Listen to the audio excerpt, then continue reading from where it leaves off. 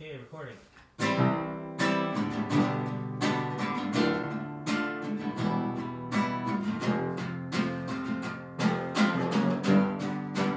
Hi, everybody. Welcome to the Transplant Infectious Disease podcast. Today we have a very special guest, Willa Cochran. She's a nurse practitioner with the Transplant Infectious Disease team at Hopkins and has a very interesting past that included work in Africa as part of the Peace Corps, and also has a degree in music. She's worked in the fields of HIV and transplantation and COVID for the past several years. So, Willa, welcome. Thank you. Thanks for having me. Tell us a little bit about yourself. So I joined the Transplant ID team in 2015. It was my first gig out of NP school, and it was way more specialized than I had planned to be for a first nurse practitioner job. And I have loved the specialty and fortunate enough to plan to continue in it probably for the rest of my career. Great. Terrific. So you started your work in healthcare how? I, as you mentioned, did Peace Corps in Guinea in West Africa, and I was a high school teacher, and I taught reproductive health and HIV prevention. And there was a civil unrest in Guinea, and we were evacuated. And so when I got back to the United States, I was trying to find a way that I could use a language called Malinke, which I was fluent in and didn't find a lot of jobs seeking that skill. And I ended up working at an organization called African Services Committee in Harlem. My role was as an HIV case manager, helping families from West Africa navigate the healthcare system. And part of my role was to translate in Malinke and French for HIV care visits. And I did that for 5 years and then looked into how much school it would take to be the messenger rather than the translator of that information. And the answer was move to Baltimore and do 3 years of school. And so that's what I did. Great. Now so you speak 3 languages fluently? I used to. You used to. And one of the things that you taught me early on and now has become really standard is when somebody does not share the same language as you, as a clinician, you're not really serving them well by winging it. Correct. It may help your ego, but it doesn't give them the same care that you're giving to folks who speak English as a first language. So, for example, I have consistently worked at improving my Spanish, yet I need to be honest when I see a patient that my Spanish, which might work for watching a soccer game on Univision or maybe ordering at a restaurant, is not what they need.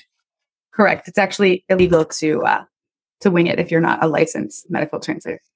Yeah, and that's something that's changed during my career, in that it was not always it was considered, you're giving it your best shot, or you can pull in a colleague who might have that language and do it. But really, it's been much more formalized, regulated, and now we have the translation services, either in person or with the advent of technology, be able to do it in the room.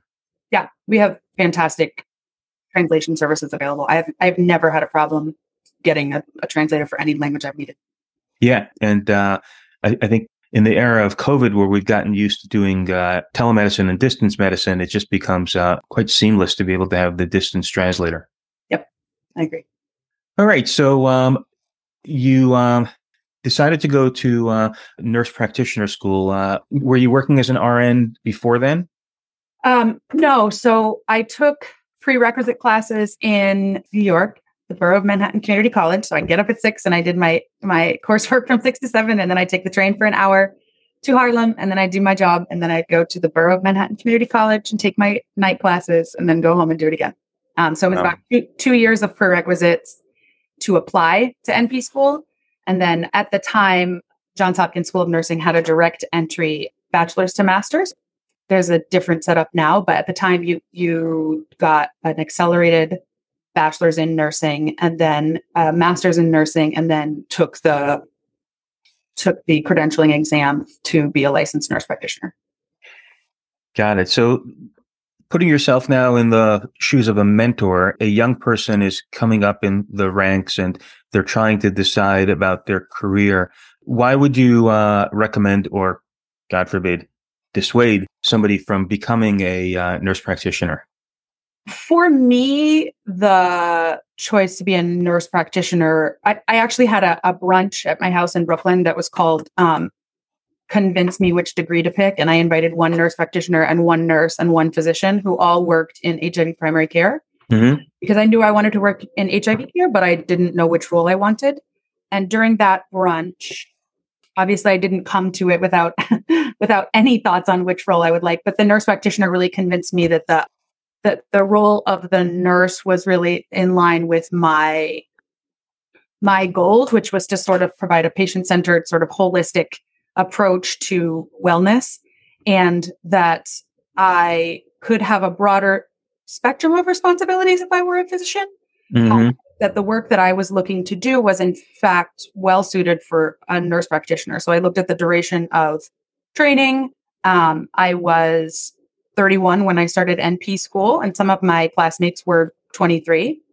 And I basically was looking at what's the most comprehensive training I can get to do the work that I want to do while still maintaining some work-life balance. And so that's why the degree. Now, in the role, I realize that my position is a little bit unique in that I work on a team that are all physicians. So our group, we have, I believe, 8 physicians and myself. And I'm fortunate that they also all happen to be fantastic colleagues and friends. So I imagine other NPs might have a different experience being on a team of all physicians. But in my case, it has meant that I've been given autonomy to work to the height of my license, mm-hmm. with an invitation to ask for help when I need it. But I very rarely get unsolicited advice. So mm-hmm. I work independently. I do not need physician oversight on my prescriptions, on my diagnoses, on my care plans. But I can tap into the expertise of my colleagues whenever I need it. But folks are not checking to make sure that I've dotted I's or crossed T's. And so I think I think I'm well suited to that kind of role. I don't know if anybody would love not having oversight, because for some people they want the collaboration that comes with collaborating with physicians or with nurses and on a more team approach. But I have an autonomous practice, but with access to folks when I don't know the answer. And I think one of the most important parts is that I am fully aware that I don't always know the answer and I have to ask when I don't. I think I would feel ill-equipped if I didn't have the backup support in times where I needed it. So I think one of your superpowers is execution. And I would say that if we had to have a sort of a balance sheet as to who asked questions of each other more, I'd say probably I'm asking you twice as many questions as you're asking me. And both in terms of how would you approach this type of situation? And then again, your superpower is how do we make it happen from this thing that we want to do for somebody to actually making it happen? How did you get to be so good at execution? I don't think I'm being self-deprecating when I say that the fact that we're at a massive institution really helps me execute. So we're in a place where we have leadership that value our opinions and our ideas. And so I am fortunate enough to have a network of leadership that if we say something is important, they believe us and they help us make it happen. Mm-hmm. I don't know. I think I was raised to try stuff and to feel like I was good enough to try anything I was interested in trying. Mm-hmm. And to know that just because you tried it and it didn't turn out doesn't mean there's anything wrong with you. So maybe keep trying things. I don't know.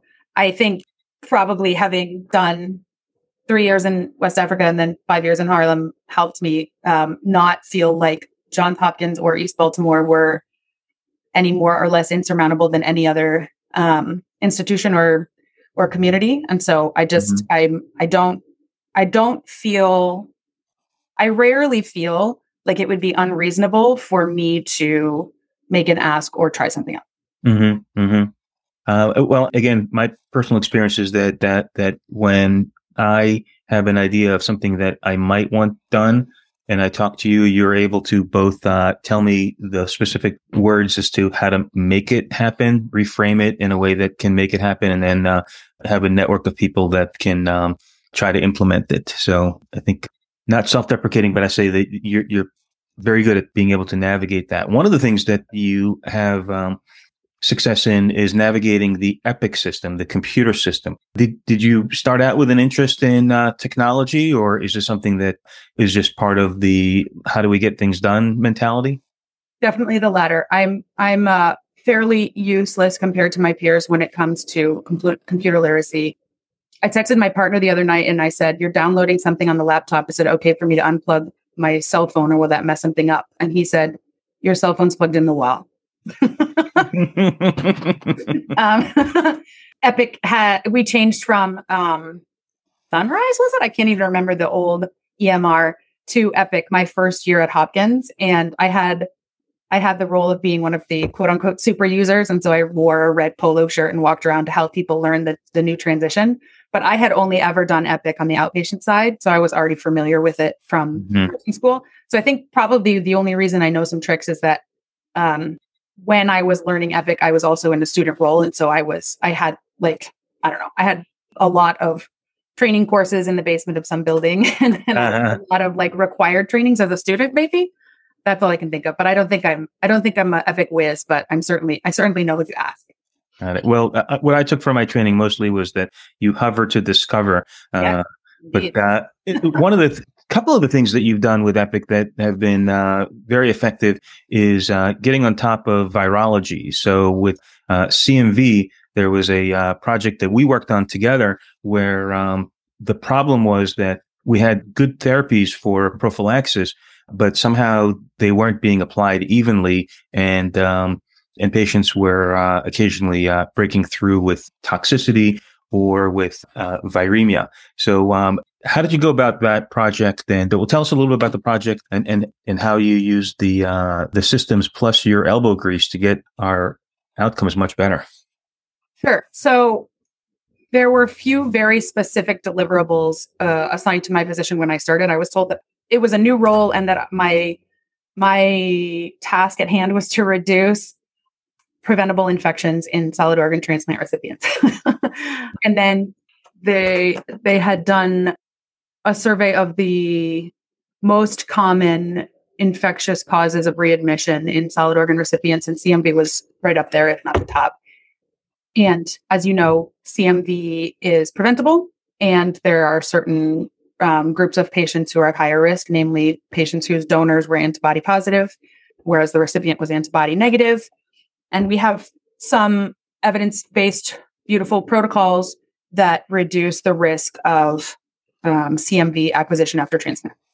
When I started, we had done a very good job of making the protocols, of ordering the labs, of checking the results and adjusting accordingly when we got results, but we didn't know what we didn't know. So there were a lot of missing labs.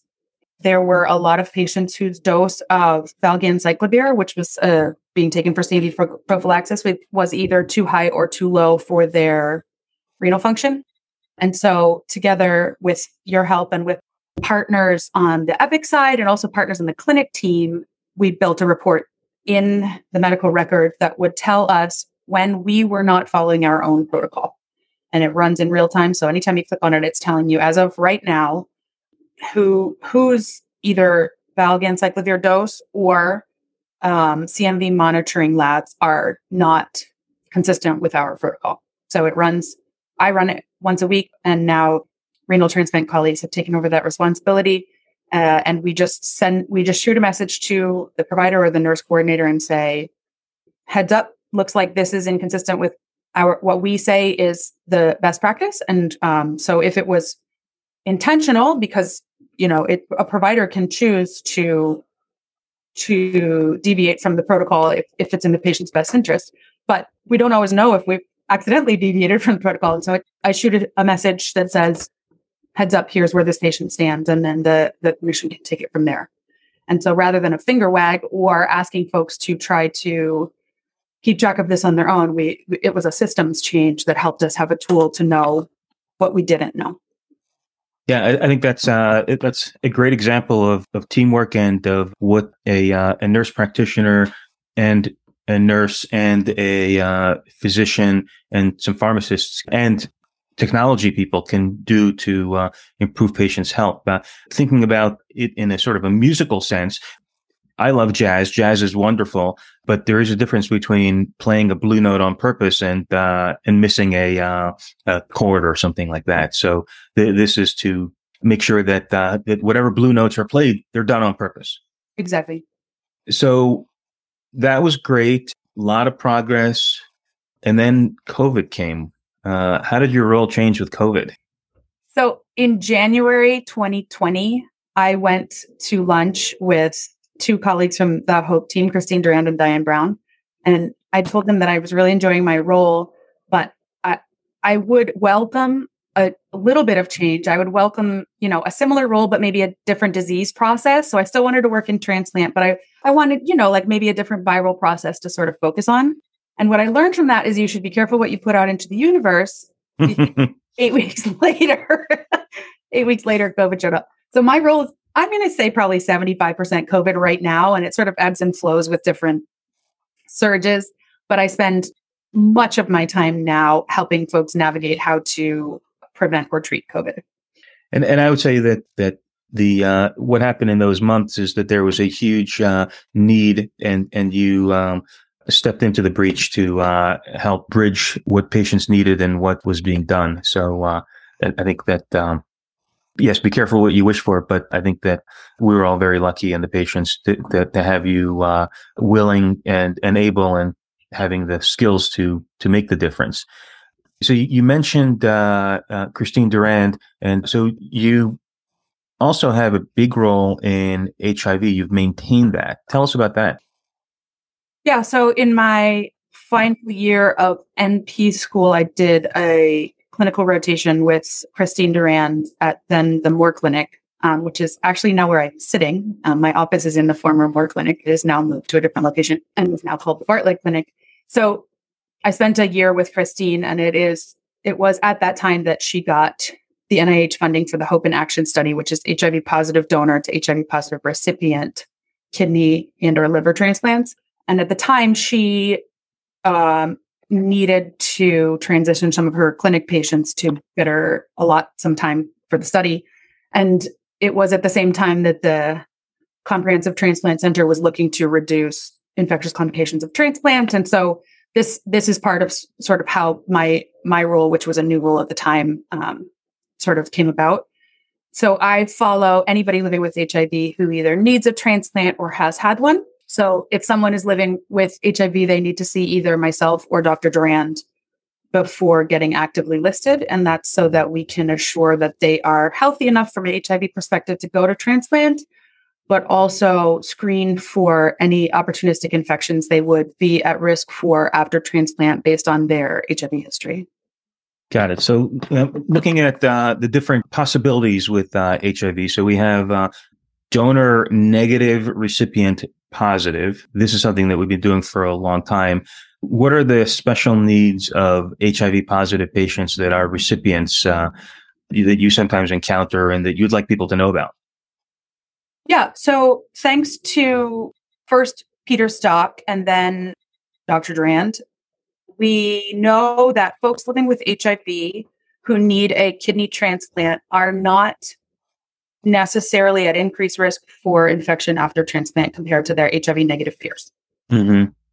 They need to have a CD4 count over 200. They need to have an HIV viral load that's been undetectable for at least 6 months.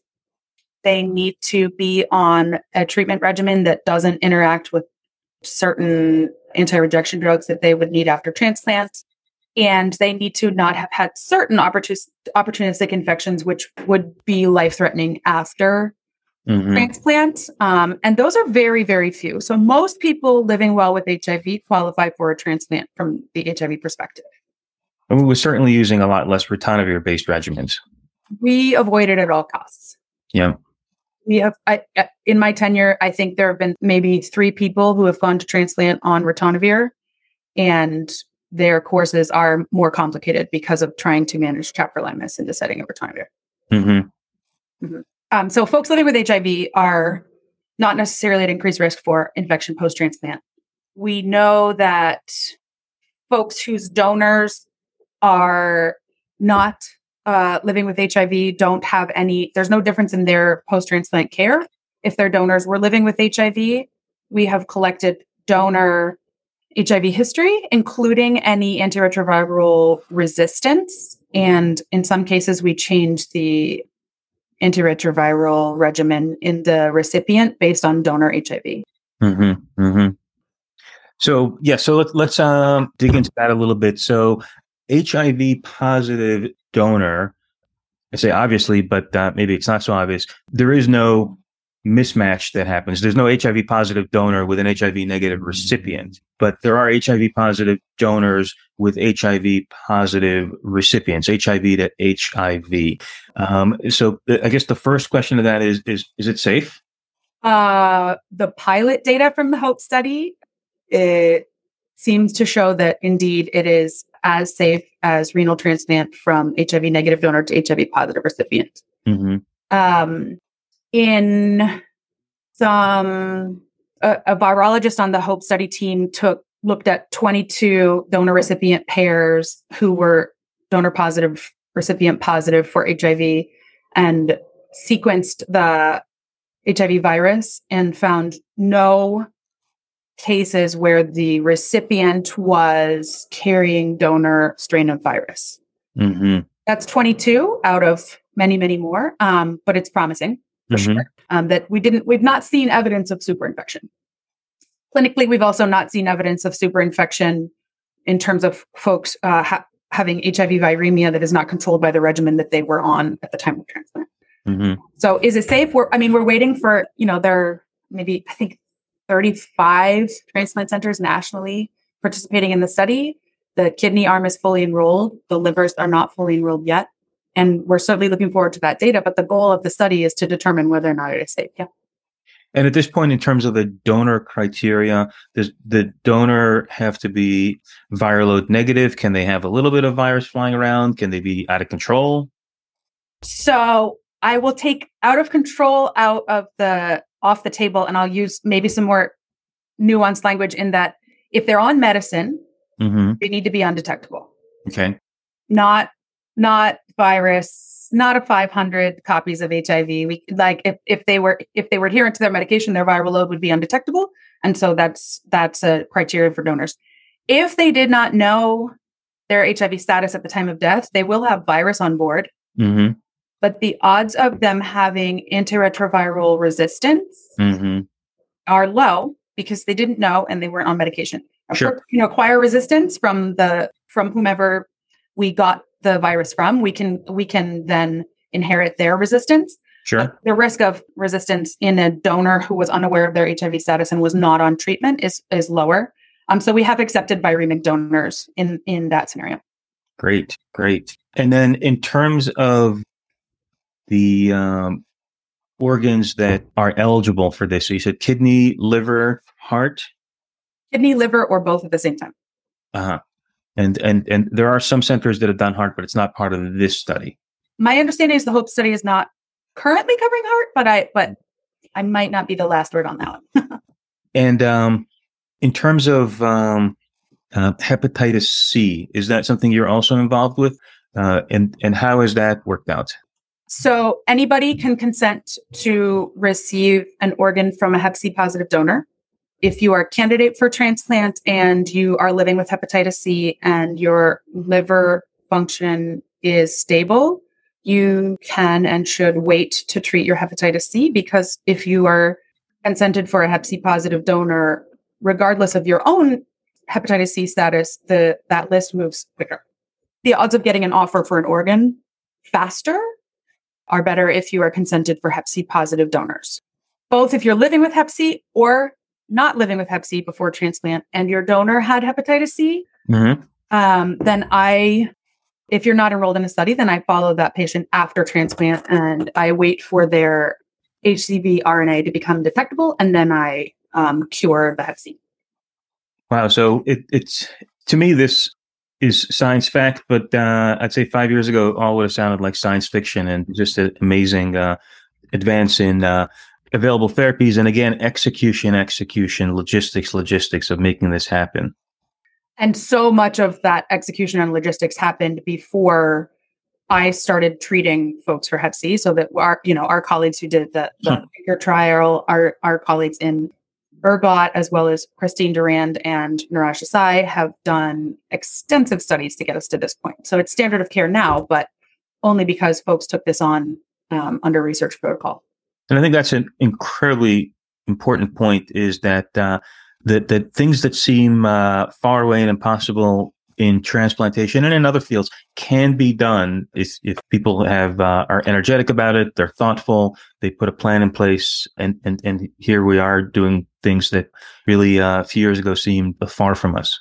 And I will add to energetic and thoughtful and plan in place, I will add the funding and the structure. So we're at a massive institution that encourages this kind of side hustle adjacent to clinical practice. Mm-hmm. My colleagues who are working in FQHCs don't have the opportunities to dip into Hep C research for 2 hours a week. Yeah. I fully agree in that. So when people ask me what is it that makes Hopkins great, I tell them it's the nursing from the bedside to the boardroom, and it's the laboratories that will work super hard to get an answer for you. And it's the infrastructure. And that's not me downplaying the role of the clinicians, but the clinicians at a community hospital are just as smart or smarter and just as innovative. But the ability to get things done because of having a large institution with the infrastructure and the vision cannot be overestimated. And the fun, some of these things are expensive. And as one of the Little Sisters of the Poor said, no margin, no mission. Yeah, I agree. All right, we have a few more minutes to go, so I'm going to hit you with a case, and then we'll wrap up. So this is not an actual person. This is a composite of several people, but it's for illustrative purposes. 54-year-old woman with history of polycystic kidney disease, for which she underwent a kidney transplant in December of 2017. She receives mycophenolate, tacrolimus, prednisone. Her graft function has been good and things have been stable. She received primary vaccination for COVID and the requisite booster. And her grandson, whom she helps care for, has COVID-19 and she now has a sore throat. So they call you, and what do? What's your next step? Lucky for me, they probably called their transplant nurse coordinator first, and our nurse coordinator and NP team has a fantastic protocol in place for these calls because we get about 10 a day right now. Mm-hmm. So the first step would be to do a home rapid COVID test if she has one. And if it is positive, then we move forward with a series of steps, which I'll describe. If it is negative, I will ask her to keep testing once a day, actually, until the symptoms go away, if she has home tests. If she doesn't, I'll order a PCR and ask her to come in.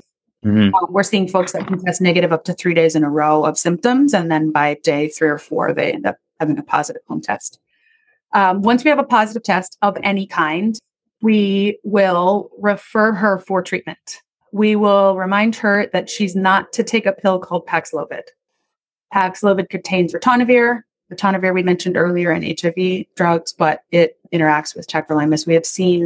Sadly, we have seen folks become very sick and one even die after getting Paxlovid while on tacrolimus. It boosts the tacro level, and we had a patient with a tacro level of, I think, 98 was the highest I've seen. So she's not going to take Paxlovid. She is going to get an IV monoclonal antibody called bebtelovimab. Depending on where she lives, we can refer her to get that infused in-home. If she doesn't have access to in-home infusion, we can bring her into the convention center site here, or if she is not local, we can reach out to her, the closest bigger hospital center, to see if they have an infusion center. Most of our patients that get bebtelovimab feel better within 1 day. I don't need to tell you how monoclonal antibodies work, but the way I describe it to my patients is, forgive me if virologists are listening. So antibodies have a spike protein. The spike protein fits in a parking spot on a human cell.